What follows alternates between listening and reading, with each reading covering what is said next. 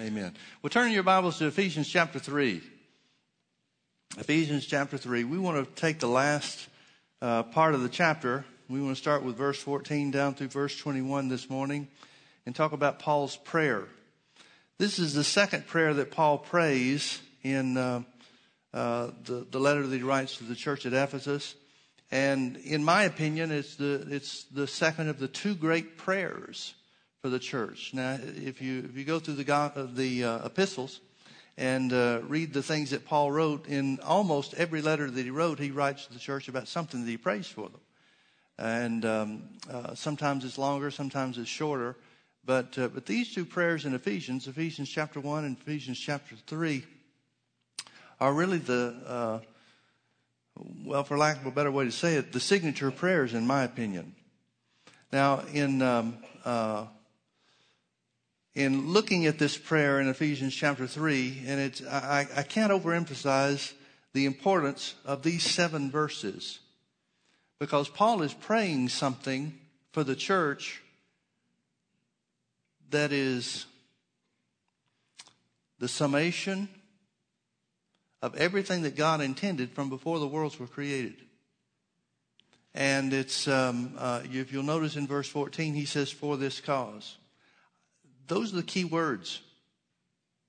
Because if you don't understand the cause for what he's praying, you're not going to get the prayer. If you'll remember over in chapter 1, Paul tells us about God's eternal purpose, about that God planned to redeem mankind and make a family for himself. And as a result, he starts off in verse 16 of Ephesians chapter 1, and he says, he prays certain things specifically, that the eyes of our understanding, our spiritual understanding, would be open, that we'd know who we are in Christ, what belongs to us because of Jesus' sacrifice. In other words, the benefits, the riches of the glory of the redemptive work of Jesus. And it's for that cause, because of God's eternal purpose for redemption of mankind, that he prays. Well, in chapter 3, it's the same thing, only as a different cause. If we're going to understand the cause, we're going to have to go back to earlier in the chapter where he identifies the foundation for what he's praying and why he's praying it. Now, if you look with me in Ephesians chapter 3 and verse, I don't want to read the whole thing. Let me make some comments and then we'll start reading in verse 10. Paul talks about in chapter 3, the first part of chapter 3, he talks about the fellowship of the mystery. He talks about the mystery that was hidden from the world from ages past, even hidden from the Jews who had the revelation of the law of Moses. He said the mystery is to make of himself one family of both Jews and Gentiles, to make the Gentiles fellow heirs with the Jews in this eternal plan of redemption, this plan of redemption that God came up with and originated before the world was ever formed, not just before mankind was created, but before the world was formed in the beginning. In other words, this was always God's purpose. It was always God's purpose to have one family. It was always God's purpose for that one family to be made up of men and women who were born again, redeemed from the curse of the law, redeemed from spiritual death, made righteous by the blood of Jesus, to this end. Notice verse 10. Ephesians chapter 3, verse 10. To this end. To the intent that now under the principalities and powers in heavenly places might be known by the church the manifold wisdom of God. Now, if you just take that verse out of its setting, it's like, well, that sounds like King James English, and we're not even sure what he's trying to get across. But remember how this letter came about. This letter, the letter to the Ephesians and the letter to the Colossians, are parallel letters. Now, from that, we understand that that's the case because they cover the same subjects, almost chapter for chapter. But there is a difference in the two letters. The church at Colossae was being inundated with wrong teaching. The wrong teaching Paul identifies specifically in the letter that he writes to them in order to correct the heresy and the wrong doctrine that's out there.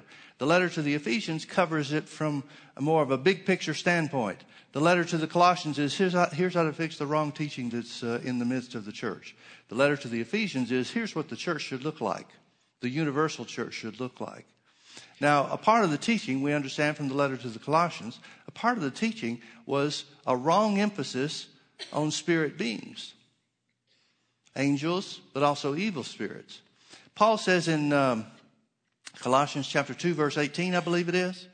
Paul says, don't let anybody cheat you out of your reward. King James says beguile you, but it literally means don't let anybody cheat you out of your reward through a voluntary humility or worshiping of angels. Well, that's the teaching that was going on. They were being taught, somebody had come in from the outside and were teaching the church at Colossae that evil spirits and as well as angels had a much higher place in God's line of order than man did. And so we need to give homage to evil spirits. Well, basically that's idolatry. That's what these pagan nations were doing when they were offering sacrifice to idols and so forth. They were trying to appease some unseen spirit being. Well, it had crept back in to the church under a different name and a different, it was dressed up differently, but it's still the same thing. So Paul's talking about the order. When he writes to the Ephesians, he's talking about the order. One of the things he talks about, at least, is the order of man in God's creative line. And so he says, here's God's purpose. The purpose for redemption, the mystery that was held from the ages, was, Ephesians 3:10, to show principalities and powers the glory of God working through his redemptive creature. In other words, God's plan, as revealed by Paul through the Holy Ghost, God's plan is for you to be the proof that the devil is defeated. For this cause, verse 14. For this cause, knowing where man falls in God's line of order, not below evil spirits, not below angels, but above them. For this cause, got the wrong verse. Verse 14. For this cause, I bow my knees unto the Father of our Lord Jesus Christ, of whom the whole family in heaven and earth is named. Now, folks, we call ourselves Christians. God doesn't. Families aren't named after the older brother. Families are named after the father. And so what this is saying is God wanted a family for himself. The redemptive work that's described in chapter 1, the intent for this redeemed family to reveal the glory of God to angels and demons is all because it's a part of the Father's family. For this cause I bow my knees unto the Father of our Lord Jesus Christ, of whom the whole family in heaven and earth is named. Notice part of the family's in heaven, part of the family's in earth. Same family. When somebody dies, either us or a loved one dies and goes to heaven, we leave this earth, but we don't leave the family. God's plan is to gather the family together when Jesus comes back. He'll take the part of the family that's on the earth and gather it together with the part of the family that's already in heaven. And there we'll be joined to him to spend eternity with him. Of whom the whole family in heaven and earth is named. That he, the father of the family, would grant you. Folks, everything is based on relationship. Everything is based on relationship. You know, so much of our wrong ideas and wrong concepts of God are because of our lousy relationships with our own family. It's tough to see God as a good father if you had a bad one. Which is the very reason that there's such an attack on the family in our society. Because the devil knows how it works, whether people have figured it out or not. The devil knows how it works. The devil knows that if he can separate you from your earthly father, if he can drive a wedge between the children and the fathers, then the understanding that those children will have as they grow up about God being a good and heavenly Father will be forever marred. And it takes some serious spiritual effort to overcome the idea and the experience of having a lousy natural father, to come to understand that God only wants good for you. It can be done. And I encourage you, if you had a lousy experience with your natural father, that's going to be an area where you're going to have to work extra hard. God's intent is for natural fathers here on the earth to be examples of His goodness toward us. Now, if you had that kind of experience, believing God to be good all the time and working on your behalf, it becomes a simple thing. We owe that to our children.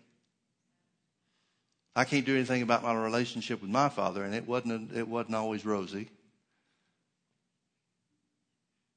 He was not a person that kept his word, at least to his family. He was known as somebody that kept his word to other people in business and so forth. But to his family, you could pretty much tell when he was lying when his lips were moving. And I have no idea why that was. There were things that he told us that he would do that weren't required. He just wouldn't keep his word to his family. I can't do anything about that. But I can sure do something about it with my kids. I can sure change that cycle with my kids. We have that responsibility. That He, the Father of the family, would grant you, according to the riches of His glory, to be strengthened with might by His Spirit in the inner man. Now, folks, this is Paul's prayer. He prays that because God's plan is to show His glory to the angels and the demons through you, through the church. Here's his prayer, that we would be strengthened with might by His Spirit in the inner man. Can I ask you something? What does that phrase mean to you? If you're like most people, it means you're looking for God to give you something you don't already have. Somehow, some way, it's going to come from the outside if it comes at all. But it doesn't seem to come to many. So they become just empty words. Paul is not praying empty words. He's praying a prayer that's inspired by the Holy Ghost, that the Holy Ghost will bring to pass, strengthened by the Spirit of might. That's the Holy Spirit in your spirit. Why would the Holy Ghost impress Paul to pray and to leave a record for a prayer that he himself can fulfill if God didn't intend to fulfill it? That'd be kind of cruel, wouldn't it? I mean, if I'm with my kids and I say, if you just ask me, I'll take you to Disneyland. And then they ask me and I say, I was just kidding. Man, I'm going to have to check my food for the next couple of days. That's not how it works, is it? That's exactly what is happening here. The Holy Ghost is saying, Paul, pray this because this is the will of God to accomplish in you and in all the church. That we would be strengthened with might by His Spirit in the inner man. What does that mean? Well, the word strengthened is the word for rule. It's kratos in the Greek. And it means ruling power. The word might is the word dunamis. It's the word that's translated power most of the other places in the New Testament. It's the word power. It means inherent power. Well, how do you access God's power? His ability. Paul said, writing to the Romans 1:16, he said, I'm not ashamed of the gospel of Christ, for it is the power of God, the dunamis of God unto salvation, to save, to rescue, to heal, to deliver. It's the word of God that is the power of God. How do you access the power of God? Through His word, by faith. You know what he's praying? He's praying that your lives would be ruled by faith to access God's power. He's praying that the Father of the family, the Father of our Lord Jesus Christ, would grant to you according to the riches of His glory. In other words, that which has already been accomplished by Jesus. This is not something that God's got to say, well, I don't normally do this, but okay. No, this is something that's already been accomplished. The riches of the glory have already been accomplished through the finished work of Jesus. He's praying that God would, according to that which has already been done, grant us that our lives would be ruled. Our lives, our inner man, our spirit lives, would be ruled by faith to access His power. To what end? that Christ may dwell in your heart by faith. That Christ may dwell in your heart by faith. Now, folks, think about what he's not saying. He can't be talking about getting saved. These people are already saved. So he's not talking about Jesus coming into their hearts. He's talking about Jesus dwelling there. What does that tell us? It tells us the big difference between being saved and being ruled by faith. You remember in John 17 verse 7, Jesus said to his disciples, he said, if you abide in me, this word dwell is also the word abide. Same word. If you abide in me or dwell in me, and my word abides or dwells in you, you shall ask what you will and it shall be done unto you. Do you know what these verses are telling us? That the Holy Ghost is inspiring Paul to pray for us, which reveals to us what God's will is for our lives. God's will for our lives is that we should be so ruled and governed by faith in him and in his word that we conquer every attack of the enemy. Now, folks, you may think, well, yeah, I knew that already. Think about what he's saying. He's saying by the Holy Ghost, God wants you to pray and to operate in such a way so that the devil has no room for victory in any area of your life, because that's the way that God manifests his glory throughout all the ages of the world. In other words, every attack of the enemy that you withstand in faith, you're glorifying God. You're part of God's eternal purpose. It's the way God planned it from the beginning. Think about that from God's standpoint. There was a day when God put his man here on the earth, Adam and Eve in the Garden of Eden, where they fell. And at that point in time, the devil thought he had mankind forever. He did everything he could, I'm sure, to rub God's nose in it. The greatest of your creation, the one that was created even above the angels, even above me, Lucifer could say. Now he's subject to me. Now he's under my control. Looked like everything was gone except for God's plan of redemption. Jesus comes to the earth. Jesus begins to operate outside of the curse of spiritual death. He starts doing miracles by the anointing of the Holy Ghost. He's operating as a righteous man according to the Old Testament law. He's never broken the law. He's always kept it.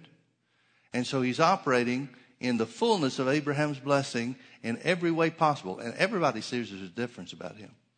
We get the idea that people looked at Jesus and said, wow, he's got to be the Son of God. Jesus didn't operate here on the earth as the Son of God according to his own testimony. He operated here on the earth as a righteous man according to the law. So when we look at Jesus, we can see what God intended mankind to be here on the earth. Was Jesus hindered by lack? No, when there wasn't food, he made multiplied loaves and fishes.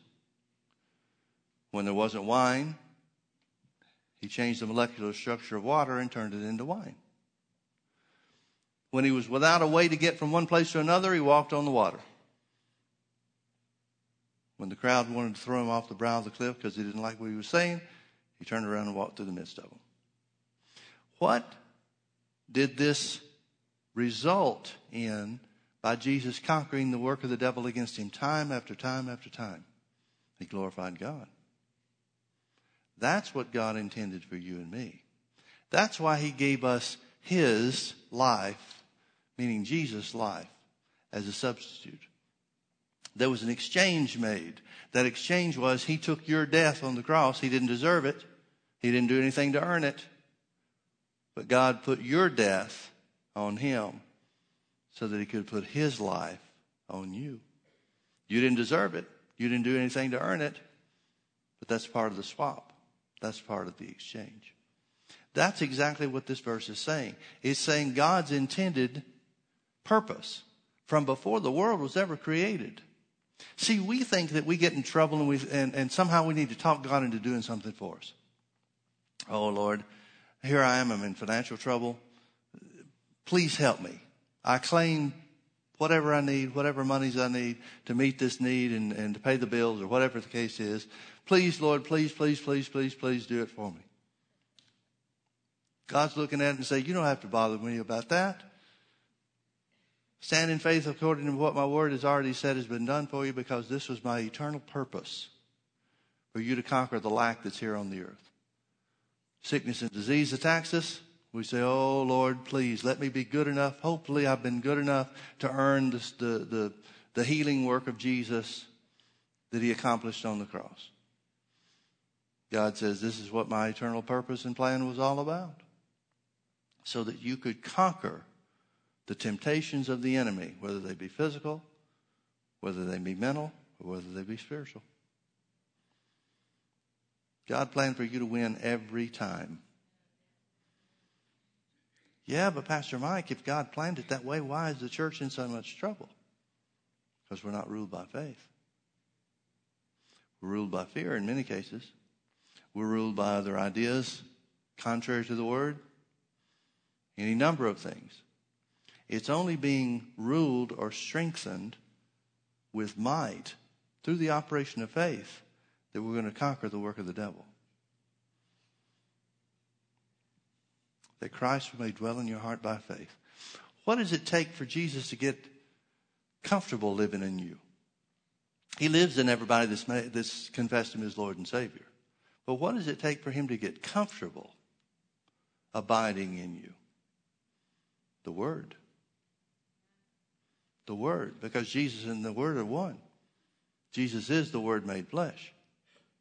So to the degree that we live according to the Word of God, that's the degree that Christ is going to dwell in our heart by faith.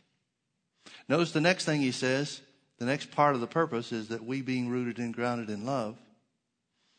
Rooted and grounded in love. Why do we need to be rooted and grounded in love? Well, for a couple of reasons. Number one, the Bible says God is love.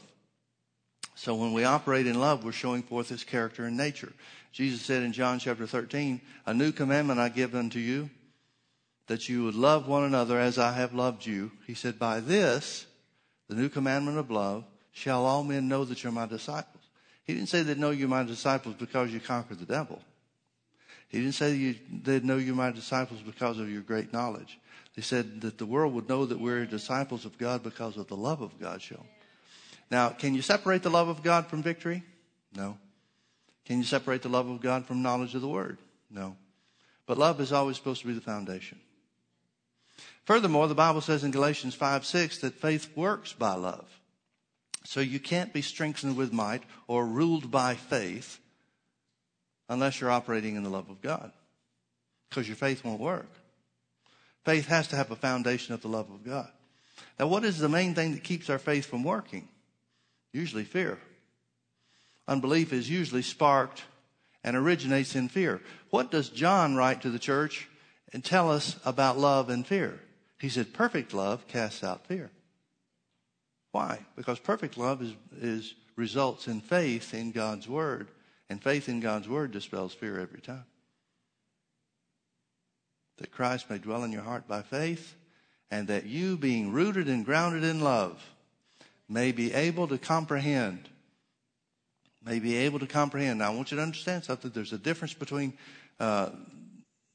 living by faith or being ruled by faith in the inner man and comprehending. There are some things you can know spiritually that your mind doesn't grasp yet. And really, if you think about it, the whole idea of revelation, you know, you've had this experience as much as I have. There are times where you read the Word of God and all of a sudden it may be a scripture you've read 1,000 times. But you see something in there and it comes alive. Well, what happened? Did you just find out that scripture was there? No, you've seen it many, many times. Well, what did take place?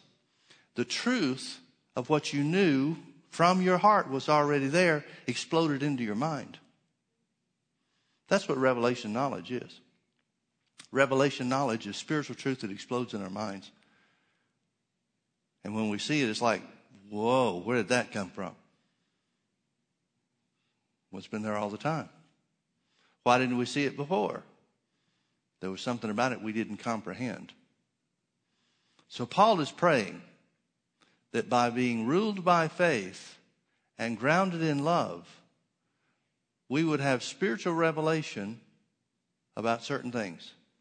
We may comprehend, that we might comprehend with all the saints. Don't overlook that phrase, with all the saints.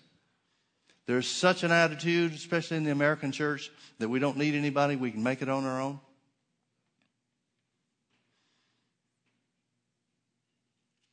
No, we're supposed to comprehend with all the saints. The idea that we can make it as well or make it as successfully on our own without the fellowship of other believers is foolish. Yet that's the number one thing the devil does. The devil will try to bring offense and it may be offense because of something that's done, or it may be just pride that he brings against somebody and wrong thinking or whatever the case is, but he tries to separate them from a group of believers. Well, once it gets you separated, then you become an easy target. Even the animal kingdom works this way. Lions and wild animals charge the herd, trying to separate one from the herd. The herd goes one way, the individual goes another way. Where does he go? He doesn't follow the herd, he follows the individual. T.L. Osborne used to say it like this: the banana that gets pulled away from the bunch is the one that gets peeled. I don't think you can do any better than that. And that's exactly his purpose, because then you get in trouble, and where do you go? The Bible says in Acts chapter 4 that being let go, Paul and Peter and John, after being threatened by the Jewish council, went to their own company. Well, if you've been pulled away and you don't have your own company, where do you go when you're in trouble? And that's the case with so many believers. They've separated themselves. They become easy targets for the devil, and they have nowhere to go for help and support. Paul's praying that we may be able to comprehend with all the saints what is the breadth and length and depth and height, and to know the love of Christ which passes knowledge. What's he saying? He's saying God wants us to realize something. He's saying God wants to reveal certain things to us. What does he want to reveal to us? Well, notice the word breadth. What is the word breadth? The word breadth in the original Greek comes from a word that means storage containers or compartments. He's talking about the Word. He's talking about the Word. He's talking about living a balanced lifestyle according to the Word. Christ dwelling in our heart by faith, rooted and grounded in love, able to see what are the keys of the kingdom of heaven. Now, some people will get off on a tangent. Some people are this way with the subject of faith. Some people think that faith is the only thing that there is. They learned about faith. It changed their life. And so faith is it. Well, faith is one of the keys of the kingdom. But Jesus didn't say, I will give you the key of the kingdom. He said keys. Which means we need to be just as developed in love as we are in faith. We need to be just as developed in prayer. We need to be just as developed in giving. We need to be just as developed in hospitality. We need to be just as developed in the other fruit of the Spirit as we are in our favorite little subjects. And that's the breadth. When it talks about the love of God, how do you know about the love of God? Where do you find out about the love of God? Does God just separate you, your mind and your own business, walking through life in your unsaved condition, and all of a sudden God does something to show you he loves you, writes in the sky, creates a billboard just for you, and you come to realize, oh, God loves me? No, we find out through the Word. So many Christians are hindered in their spiritual development because they're going only by their experience. And they've never experienced the love of God the way the Bible talks about, so they accept, well, the Bible can't really mean what it says. When in fact, the Bible means exactly what it says, and the only way you can ever understand or ever experience what the Bible refers to is gaining a knowledge of the Word. You know as well as I do that so much of the church world is judging the Bible by their experience, when exactly the opposite is what we ought to be doing. We ought to be judging our experience by the Bible. Judging our experience by what the Word says. Because heaven and earth will pass away. Your experience will pass away. The Word will never fail. So we ought to stick with the eternal part of things to judge the temporal or the temporary things in life, shouldn't we? So he's praying that we would comprehend with all the saints the breadth, the storage of the Word of God. the entirety, that we need to be developed and create a balanced Christian life. Why? Because the devil's going to attack you in different areas. You may know how to, I can give you some examples about this. John G. Lake was used by the Spirit of God in some marvelous, marvelous ways where healing was concerned. He started a church work in South Africa that turned into a denomination that's still going strong today. Some almost 100 years later. He came back to the States after his wife died. And he started a healing ministry in the state of Washington. And there were such results that the newspapers would publish not only a sermon, but their healing rooms. They had healing rooms, places where people would come in the city to be prayed for. They would publish the healing rooms reports on the front page of the newspaper, city paper. This was in Spokane, Washington.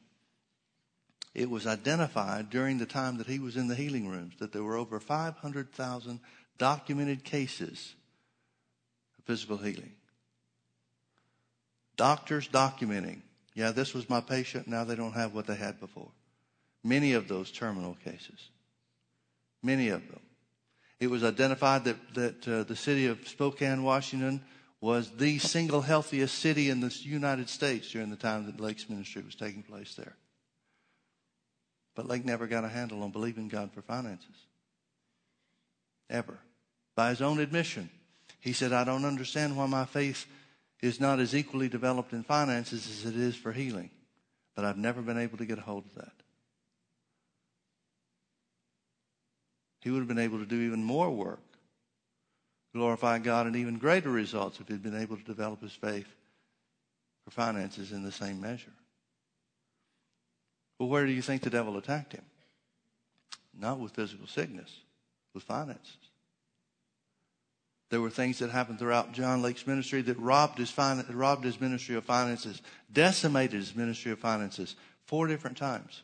There were almost 4 different times where he almost had to start over from scratch because of the work of the enemy in the area of finances. Can you see the importance and the necessity of being developed in all the areas of life so that you can repel the works of the enemy and the attack of the enemy no matter where he chooses to attack you? Because he knows where your weak point is. He knows where your weak spot is. We need to be ready. What's going to bring that about? How are we going to be ruled by faith in every area? By understanding the whole of the Word of God.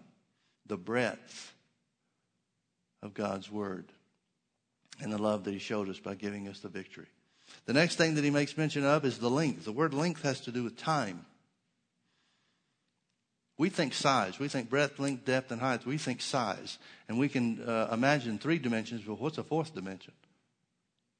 We have trouble relating to it. But length has to do with time. Time meaning dispensations. It's necessary for the church, the believer who's strong in the Lord, to know what time he's living in, to know what's next on God's timeline. I think it's more important to know what the Bible says about the last days in our day than ever before. And when you understand what the Bible says about the last days, you can judge the things that are taking place and not be moved and not be shaken like the rest of the world is. I've got pastor friends that are just beside themselves as what's happening politically. Well, I'm not surprised at all. Because I see what the Bible talks about as far as the timeline is concerned. I've got pastor friends that are so concerned with taking our country back politically. Well, good luck with that. That's not going to happen. But if you want to spin your wheels and work diligently and effortlessly, without giving up in that area, okay. But see, when I see what the Bible says about the last days and the end times and the condition of the world and the church, it helps me stay focused on what I'm supposed to do.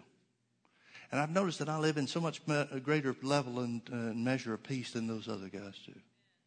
Man, they're just beside themselves. They're wringing their hands. Is it going to be Trump? Is it going to be Cruz? Is it going to be Carson? Oh my God, what are we going to do? What are we going to do? What if it's Hillary? Well, I'm not worried about any of it. Because what God said is going to happen toward the end is going to happen no matter who gets the election. Would I like to see some things roll back and go back to the good old days? Would I like to see another Ronald Reagan come along? Yeah, I really would. Is that going to happen? Not a chance in the world. So it's important to know where you live. It's important to know where you're living on God's timeline. It's important to know where you are relative to current events and what's coming next. Now, some people, bless their hearts, no matter what you tell them, they won't accept it because they want it their way. Okay. It's still going to be the way God said it's going to be. But we need to comprehend those things. We need a revelation of those things. The next thing it talks about is depth and height. Now, depth and height, one has to do with vertical measure, the other has to do with horizontal measure. The vertical measure, the height, has to do with your love relationship with God. The horizontal measure is the one that has to do with your love relationship with one another. So notice the four things that Paul is saying that we need to comprehend. He's saying we need to be ruled by faith to such a degree that these four things are comprehended, understood. And this is not just you and me as special believers. He wants this understanding to the whole church. Number one, our rights and privileges according to the Word of God in order that we can live a balanced Christian life. Secondly, where we live in God's timeline. Thirdly, our love relationship with God. And fourthly, our love relationship with people. Now, can I ask you a question? If we were conquering and operating according to the Word in those four areas, what do we lack? What's not taken care of if we've got those four areas covered? What's missing? Not a thing in the world. That would cover the entirety and the totality of the Christian life. And he's saying we should be ruled by faith in all of those areas. Finally, he mentions one other thing. And to know, experience the love of Christ, which passes knowledge. That we would experience the love of Christ. Now, why didn't he put that one first? Seems like that would be the one that we'd want to know and have a handle on first and foremost, isn't it? The reason he put this last is because you're not going to experience. The word know is to determine by experience. You're not going to experience the love of God unless you operate according to faith in all areas of the word. You're not going to know the love of God unless you understand where you live in God's timeline. You're not going to know the love of God and experience the love of God in your life unless you've got the right kind of love relationship with Him. And you're not going to experience the love of God in your life unless you have the right kind of love relationship with other believers. See, knowing and experiencing the love of God, which so much of the church world is longing for but missing out on, the reason that they're missing out on it is because they're not putting the word first in the other areas to develop. But if we will, here, and remember this is Paul's big picture point of view. This is where he pulls back and looks at the church and says, this is what the church should look like. We can say it this way. This is what every believer should look like. Why? Because God wants to bring Himself glory through you. You remember I just quoted John 15, verse 7 a few minutes ago, talking about love dwelling in us. Jesus said, if you abide in me and my word abides in you, you shall ask what you will, and it shall be done unto you. Verse 8 is the one that I didn't refer to. The next verse. He said, herein, in this way, you asking what you will and it being done for you. You getting your prayers answered. You conquering the work of the devil and the temptations and the hindrances of the devil in this life. Herein is my Father glorified, that you bear much fruit. What is it that brings God glory? The word working in you. What is it that brings God glory? You ruling by faith over the circumstances of life and the attacks of the enemy. What is it that brings God glory? Your words coming to pass because your words are spoken in faith. That's what gives God glory. Jesus told us. Paul just reveals it to us as the mystery that was hid from the ages. It's the same thing. God wants us to know, to experience His love in every area of our life, in the area of healing. He wants us to experience His love in the area of finances and provision. He wants us to experience His love in the area of peace. He wants us to experience His love in our family relationships. He wants us to experience His love on our jobs. He wants us to win in every way to such a degree that we are overwhelmed with His love because we put the Word to work and put it first place in our lives.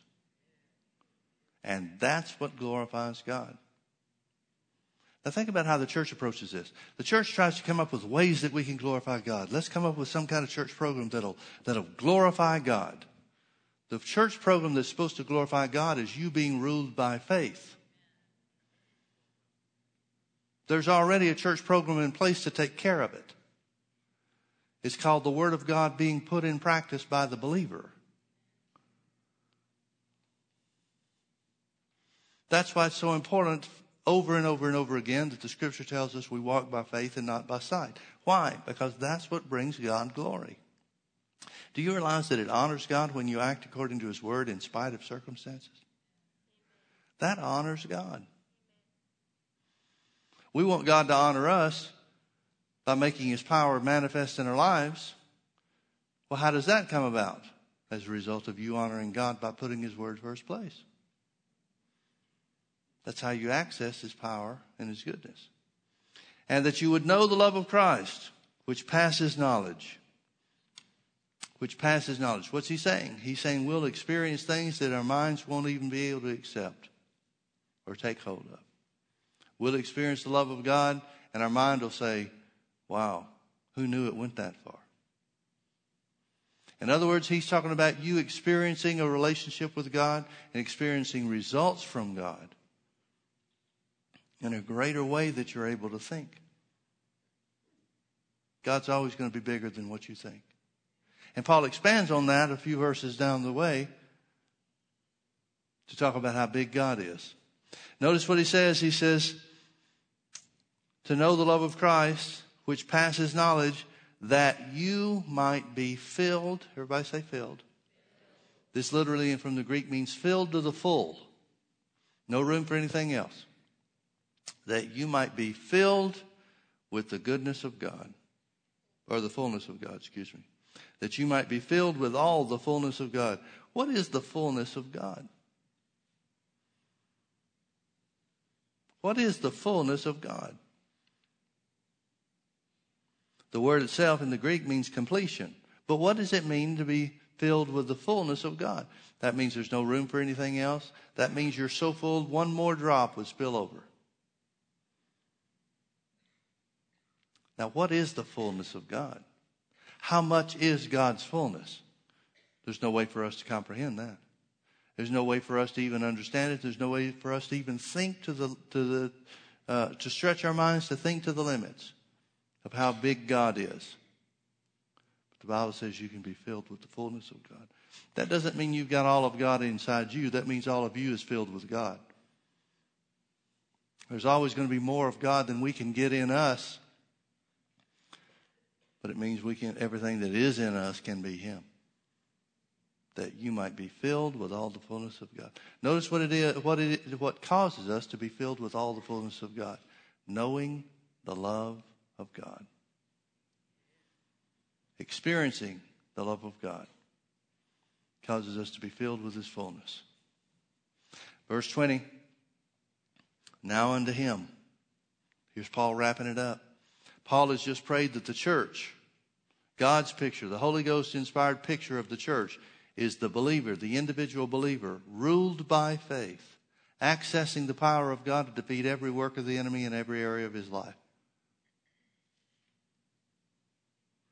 So that everything in us is God, so that we're equipped with God's power and God's goodness to handle every situation no matter what happens. And the result is we glorify Him. If we could ever get our head around the fact that God is glorified when we win, I think we'd pursue winning a lot more. God's not glorified when you lose. God's not glorified by you trying to make excuses for, well, we don't understand why these things happen. God's glorified by you being the victor. God's glorified by your victory. What does the Bible say our victory is caused by? John wrote to the church and said, this is the victory that overcomes the world, even our faith. It's all the same thing, folks. Now unto him that is able to do exceeding abundantly above all that we ask or think. Paul does the same thing that he's done before in Ephesians, and that is he starts stacking on superlatives.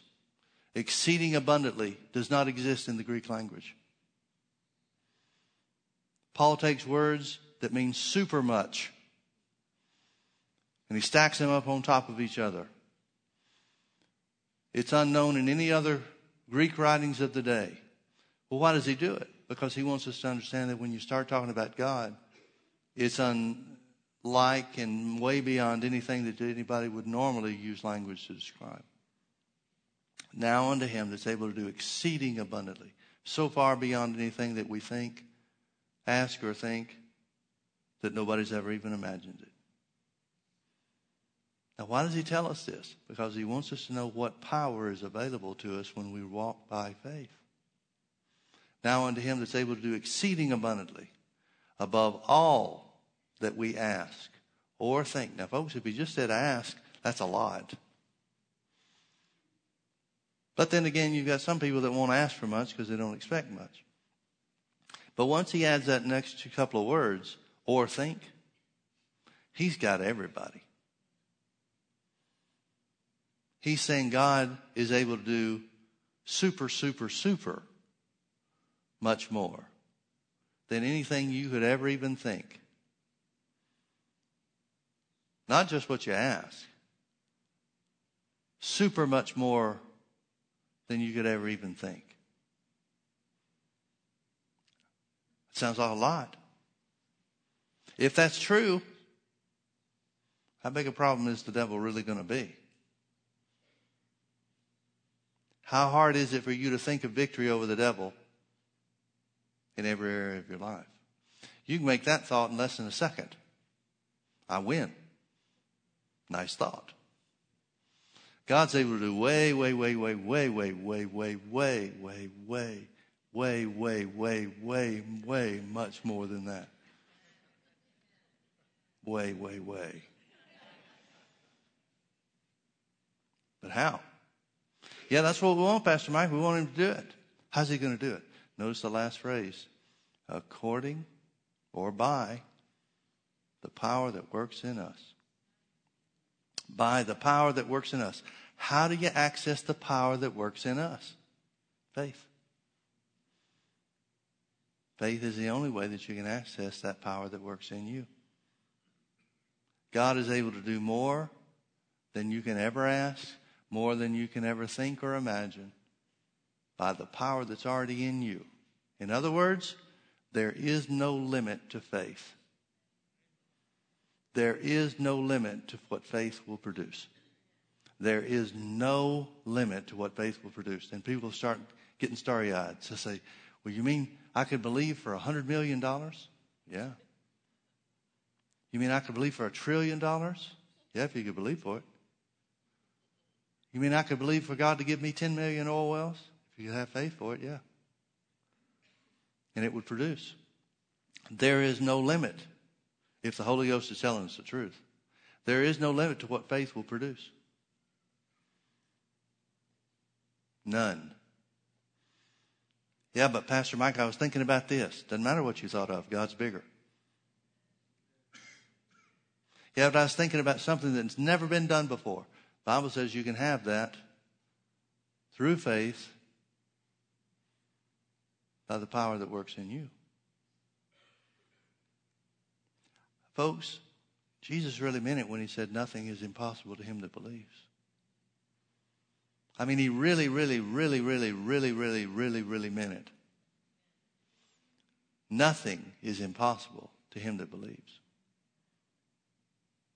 Nothing is impossible to him that believes.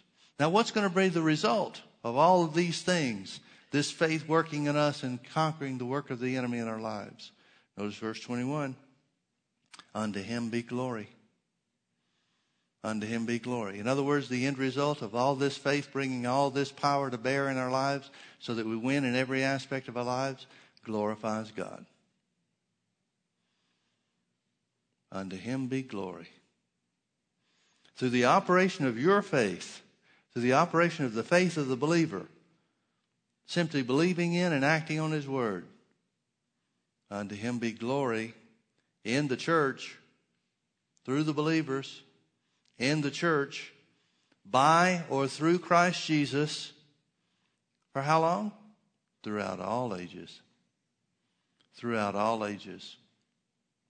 World without end. Folks, you need to understand something. We're so earthly conscious and earthly focused in our thinkings. We make a place for heaven in our thoughts and in our expectations. But even our thoughts of heaven are earth related. For example, here's what I mean. We seem to have a tendency to think about things in terms of earthly results, believing God for results, believing God to get answers, believing God for victories here on the earth. And then after this earth is over, we just kind of float, we just kind of relax, and it's like we go to heaven. But what do you do once you get there? See, that's kind of the end of all things for us because we're so earthly focused. It's like earth is the real important things until we get to heaven, and then once we get to heaven, we just coast for eternity. You think God is the kind of God that doesn't have something planned for you once you get there? A lot of people are going to be surprised that heaven has something to do. That when they get there, there's really going to be something to do. A lot of the church is going to be surprised that there are ages yet to come. But the Bible tells us so. This last verse, verse 21, says that the operation of your faith, here on the earth will bring glory to God throughout untold ages for all of eternity. That might not be good news for people that don't know how to walk by faith. What are they going to have to glorify God for all eternity? How is faith going to work in heaven like it does here? There's no devil there. There's no resistance there. There's no natural circumstance to believe in contradiction to. This is the time for faith to operate. This is the time to glorify God through the results of your faith. This is the place for Christ to dwell in your heart by faith and to be rooted and grounded in love. Now, once you get to heaven, what are we going to do? Have a school in heaven to learn how to believe God there? That doesn't make sense. This is the only realm that we know of and that's ever even spoken to us about that's going to have the resistance or the opportunity to utilize your faith right here, right now. The only time that you're ever going to have the opportunity to defeat the devil is right here and right now. And it's the defeat of the devil that Jesus came to accomplish to fulfill God's eternal purpose before the world was ever created to glorify himself through you.